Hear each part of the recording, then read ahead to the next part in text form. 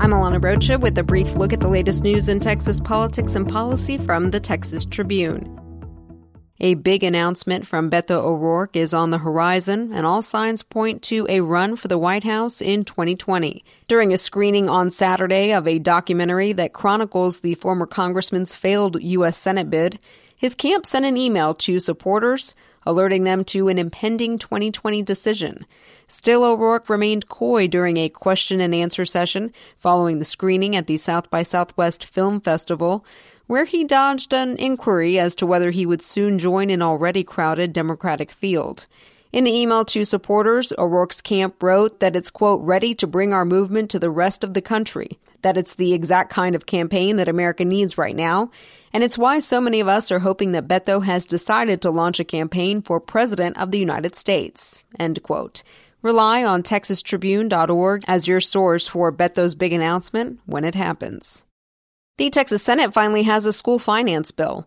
Lawmakers in the upper chamber submitted the legislation on Friday, which was the last day they could file bills for consideration during this year's legislative session. But as the Tribune's Aaliyah Swaby writes, Senate Bill 4 was incomplete and included placeholder language. The legislation's Republican author, Senate Education Chairman Larry Taylor, said it includes proposals that would fund full-day pre-K, incentivize school districts to improve their third-grade reading performance, offer money for teacher merit pay, and increase state funding for low-income students. Taylor didn't give an indication of how much the bill would cost or how it would affect local school district property taxes. Any proposals passed by the Senate will have to be reconciled with the House's proposed legislation. The inaugural public hearing for House Bill 3 is set for Tuesday. Bill Powers, the former president of the University of Texas at Austin, has died. A school spokesman said he passed away on Sunday from a rare muscle disorder and complications from a fall several months earlier. He was 72. Powers presided over the university from 2006 to 2015.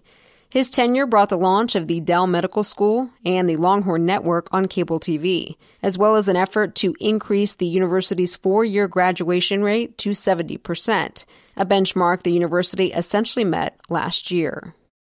The University of Texas System Board of Regents has named Air Force Secretary Heather Wilson to be the next president of UT El Paso. Wilson replaces UTEP's longtime leader, Diana Natalicio. The Washington Post reports that Wilson has already sent a letter of resignation to President Trump, and she's expected to step down from her current position in May. Today on TexasTribune.org, we explain how Trump's emergency declaration may not be the quickest way to build a wall along the U.S.-Mexico border. Legal experts say issues surrounding private land seizures could delay construction for years. I'm Alana Rocha with the Texas Tribune. You've been briefed. The brief is sponsored by the Texas Exes. Liam is bringing research results to Texans faster. To learn more about these students who are #ChangingYourWorld, go to TexasExes.org.